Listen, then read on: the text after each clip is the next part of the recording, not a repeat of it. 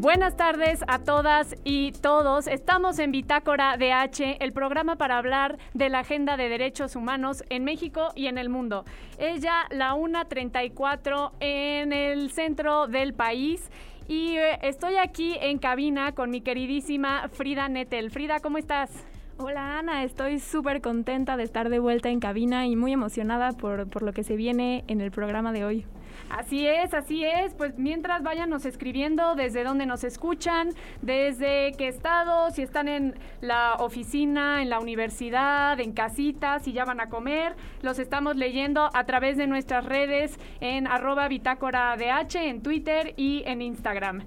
Y pues hoy pues estamos muy contentas porque está aquí con nosotros una persona que no necesita presentación y es nuestro queridísimo Jacobo Dayan. Jacobo, ¿cómo estás? ¿Nos escuchas? Perfectamente, Ana, Frida, ¿cómo están? Y pues un gusto ser entrevistado por ustedes. No, pues el gusto es todo nuestro, ya sabes que estas son tus micrófonos, es tu casa y aquí, pues bueno, ¿qué decirte? Te extrañamos muchísimo. Y pues el tema que nos trae hoy aquí y por el cual invitamos a Jacobo es el tema de que el pasado 6 de octubre de este mismo mes se publicó en el Diario Oficial de la Federación un decreto para crear una comisión de la verdad. Ya saben que aquí en este programa y con Jacobo le hemos dado mucho seguimiento al tema de la justicia transicional, el tema de las comisiones de la verdad y no hemos quitado el dedo del renglón en este tema.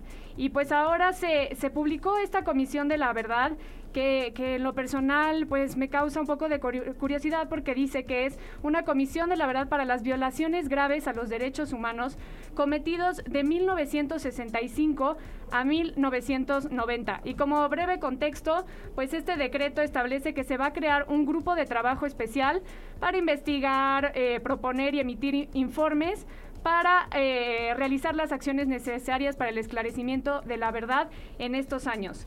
Y bueno, Jacobo, te digo, ¿no? A mí desde que leí el título de este decreto de violaciones graves a los derechos humanos de 1965 a 1990 me causó mucha curiosidad e intriga. ¿Por qué estos años? ¿Tú por qué crees, Jacobo? ¿Por qué crees que se limita la Comisión de la Verdad? ¿Tendrá algún beneficio esto o por lo contrario, pues se queda muy corto? Bueno, hay que decir que ya hubo un intento por esclarecer los hechos de este periodo, es decir, de la llamada Guerra Sucia. Supongo que escogieron el periodo 65-90 para abarcar desde el evento de Madera, es este evento importante de la Guerra Sucia, hasta el final de este periodo. Esto se intentó hacer ya durante el gobierno de Fox, y fue un fracaso total, con una fiscalía especial para movimientos sociales y políticos del pasado que acabó sin entregar ni verdad ni justicia. Es decir, esto hay que reconocer, es una deuda del Estado mexicano, primero. Pero como bien dices, llama la atención el periodo elegido, es decir, el mismo decreto habla del compromiso de este gobierno con las víctimas, y bueno, pues entonces habría que haber creado una comisión de la verdad, o dos, o tres, para abarcar todos los periodos violentos de nuestra historia. Se centran en la Guerra Sucia porque me parece que discursivamente abona a la narrativa del presidente y de este gobierno, porque se va a enjuiciar, se va a llevar al banquillo o se va a analizar la actuación de los años del gobierno autoritario del PRI, y no sé cómo van a lidiar con esto, porque evidentemente quien va a estar bajo la lupa van a ser los gobiernos del PRI de esos años y las Fuerzas Armadas y la Dirección Federal de Seguridad en su momento, hoy ya inexistente, pero las Fuerzas Armadas van a ser llevadas a análisis. Entonces, primero, yo diría qué bueno que existe esta comisión, que se construyó, hay que decirlo, con algunos colectivos y víctimas de esta época, otros colectivos y familiares y víctimas de esta época no confiaron en el proceso. Más adelante seguramente hablaremos de las deficiencias de esta comisión, pero sí es muy corto. No podemos hablar de garantías de no repetición en un entorno donde se siguen desapareciendo, asesinando y torturando a personas, donde el ejército sigue teniendo un papel preponderante y donde se deja a un lado, es decir, no se hace absolutamente nada con la violencia actual. Muchas gracias, Jacobo. Te saluda Frida. Y bueno, mi siguiente pregunta, ya tomando en cuenta lo que nos acabas de comentar, que hay carencias, etcétera, ¿crees que al menos este decreto, esta comisión, pueda ser un primer paso para el esclarecimiento de crímenes como el de tortura, como el de desaparición forzada o las ejecuciones extrajudiciales? Pues yo espero equivocarme, ojalá me equivoque, pero como se creó esta comisión deja muchas dudas. Primero, este tipo de comisiones en todo el mundo, lo primero que tienen que tener es independencia, autonomía del poder político, porque, repito, el gobierno no puede analizarse a sí mismo, es decir, el gobierno analizar crímenes de Estado. La comisión está conformada por 6 funcionarias y funcionarios públicos: el subsecretario de Gobernación, el canciller, el secretario de Hacienda y los titulares del Archivo General de la Nación, la Comisión Ejecutiva de Atención a Víctimas, que por cierto ni siquiera tiene titular, y la Comisión Nacional de Búsqueda. 6 personas con voto son funcionarias públicas. El 7º voto de esta comisión lo tiene un comité de 5 personas que van a ser expertas, que van a ser propuestas por los colectivos de víctimas, la sociedad civil, la academia, y avaladas por la Secretaría de Gobernación, pero estas nada más tendrán un solo voto. Es decir, esta comisión no es una comisión de la verdad autónoma, independiente, y estará evidentemente cargada con pesos ideológicos y políticos, desvirtuando así la razón de ser de estas comisiones. Otra preocupación es de que no hay presupuesto para esta comisión. Se dice que estas 5 personas expertas van a trabajar sin cobrar un solo centavo, es decir, lo harán segura, incluso lo dice la convocatoria que ya lanzaron, que pues esas 5 personas podrán seguir chambeando en su chamba normal, porque de aquí no van a cobrar nada. Entonces seguramente podrán trabajar aquí a ratos. Bueno, pues una comisión de la verdad está conformada con personas, podemos ver cualquier ejercicio, el argentino, el guatemalteco, ahora el colombiano que está en proceso, con personas que dedican su tiempo de manera total a este trabajo, y se requieren de equipos muy grandes, cientos y cientos de personas para analizar evidencia, documentos, realizar miles de entrevistas, realizar búsquedas. Es decir, hay un montón de trabajo que hay que hacer, que requiere equipos muy, muy grandes, con presupuestos muy amplios. Y el decreto dice, primero, que estas personas, las 5 personas autónomas, independientes, no podrán cobrar un solo centavo, tendrán que hacer su chamba a ratos. Y luego no hay presupuesto para el resto de la comisión, todo el resto del presupuesto saldrá del presupuesto de las secretarías, como si les sobrara. Entonces, pues, tenemos una comisión sin independencia, sin presupuesto, que entre sus objetivos está, por ejemplo, el impulso a la justicia con las fiscalías existentes, que sabemos que no lograrán nada, aunque el decreto habla de la posible creación de una fiscalía especial. Pues al estar inscrita dentro de la Fiscalía General de la República, difícilmente se podrá hacer algo. Y luego habla de reparaciones en un entorno, en un país donde sabemos que el modelo de reparaciones está quebrado. Entonces me parece que esto surge de un buen deseo del gobierno, de una legítima preocupación, donde incluso hay colectivos de víctimas y víctimas participando, pero no cumple con los mínimos necesarios para garantizar un buen trabajo. Y Jacobo, en el artículo que escribiste acerca de esta comisión, mencionabas al final que esto no es lo que las víctimas y los colectivos de familiares que tú has consultado estaban esperando de un ejercicio de este tipo. Para ahondar un poquito más en las carencias, como más desde la perspectiva de las víctimas y de sus familiares, ¿qué es lo que tú has escuchado de parte de las víctimas que sí esperarían ellos y ellas de un ejercicio de este tipo? Bueno, primero habría que decir, de las víctimas de esa época, consulté con algunas víctimas y algunos colectivos que no participaron en la creación de esta comisión, dudan precisamente de la viabilidad de esta comisión al estar conformada principalmente, no principalmente, casi en su totalidad por funcionarios públicos y sin presupuesto. Y hablan, por ejemplo, de procesos de búsqueda, cuando la Comisión Nacional de Búsqueda nada más tiene una persona dedicada a guerra sucia. Es decir, lo que hay es un anuncio que no está respaldado en los hechos con el suficiente presupuesto y autonomía como para garantizar un proceso serio y que dé garantías a estas víctimas. Y luego están las víctimas y los colectivos de la violencia actual, pues que se sienten absolutamente relegados con esto, diciendo: ¿y en qué momento este gobierno o algún gobierno será responsable de la violencia que estamos viviendo hoy? Este era el momento, como se comprometió Andrés Manuel en campaña, para abrir una gran comisión de la verdad a nivel nacional, con acompañamiento internacional, con autonomía, con presupuesto, y decidieron no hacerlo. Claro, y también con la consulta popular, pues también eso estábamos esperando. Pues sí, lo dijeron más de una vez, que no el presidente, pero gente de Morena, que esto iba a detonar comisiones de la verdad, que otra vez, repito, me parece que lo usan como parte de su discurso narrativo, de este discurso de somos diferentes, y no, con nosotros no hay impunidad, pero es evidente que este gobierno mantiene o quiere mantener el control político de la justicia y ahora también el control político de la verdad.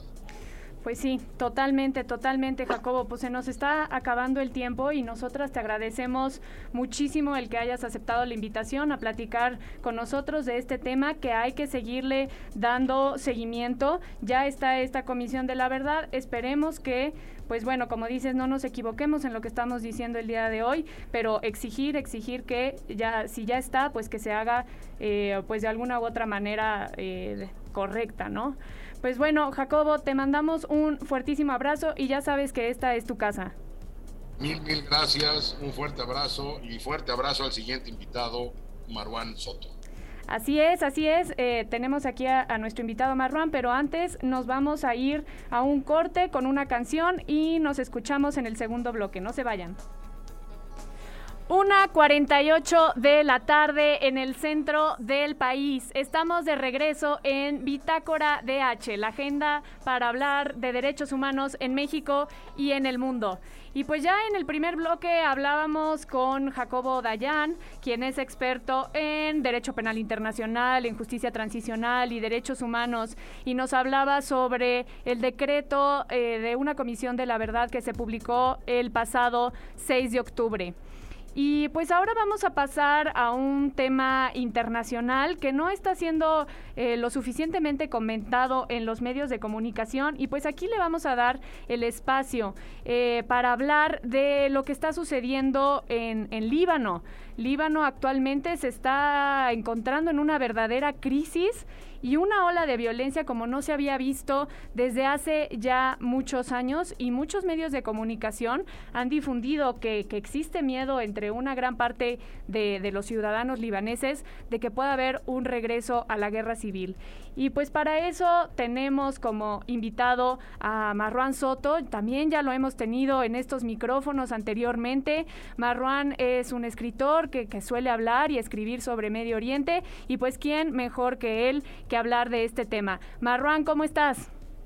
Hola, ¿qué tal? ¿Cómo están? Muy buena tarde. Muy buenas tardes. Pues bueno, ya estábamos dando un contexto de lo que está sucediendo en Líbano actualmente, pero ¿nos podrías explicar con un poco más de detalle cuál es la situación actual?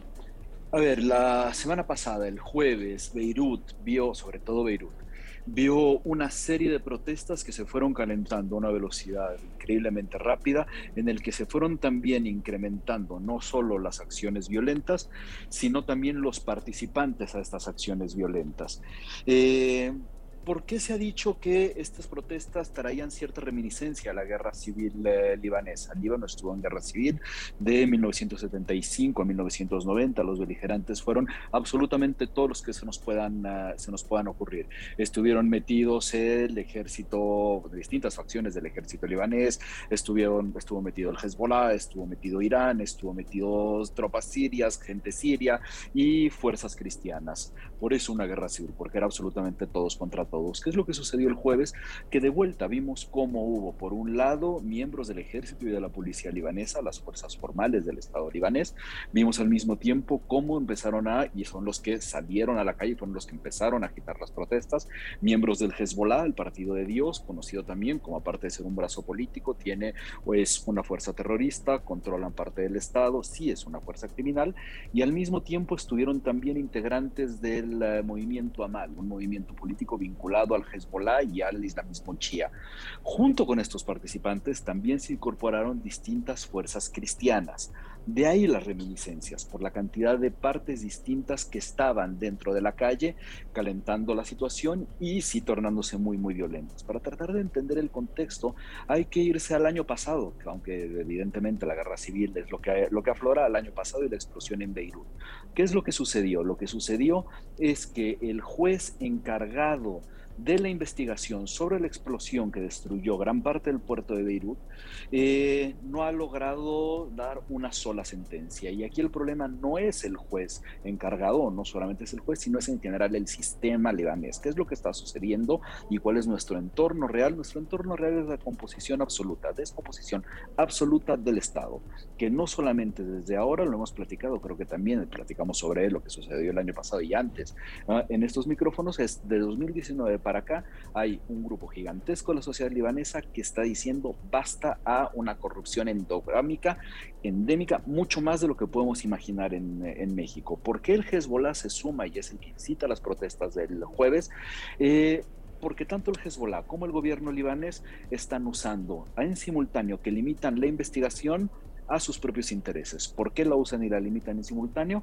Porque al final todos estarán inmiscuidos. Hezbollah ha sido también gobierno y está involucrado en el gobierno dentro de su rama política.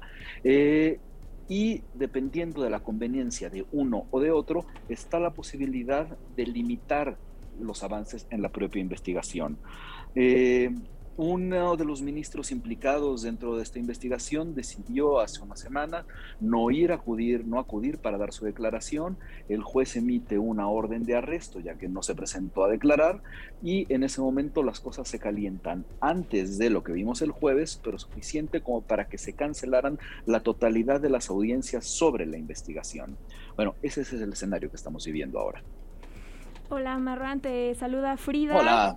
Y una de las preguntas que me surgen es, tú mismo mencionabas estas comparaciones que se han hecho con la guerra civil, ¿no? Y en los medios se ha escuchado incluso que pueda resurgir una guerra civil. ¿Qué opinas tú al respecto? ¿Qué tan cierto es eso? Mira, creo que es muy pronto para eso. Creo que en general los medios, y sobre todo los medios occidentales, y de ahí tenemos que entrar a los medios mexicanos que solo atienden, salvo esta estación, Medio Oriente, cuando las cosas llegan a su punto más alto.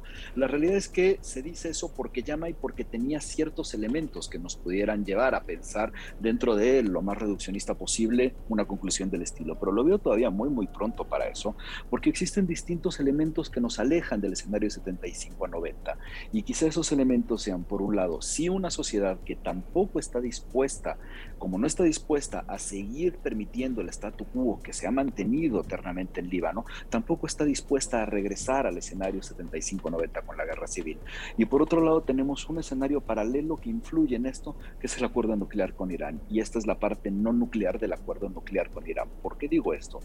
Porque al final es imposible hablar del Hezbollah sin relacionar a Irán. ¿Por qué? Porque tienen dinero, tienen armas e incluso tienen combustible en este momento gracias a Irán.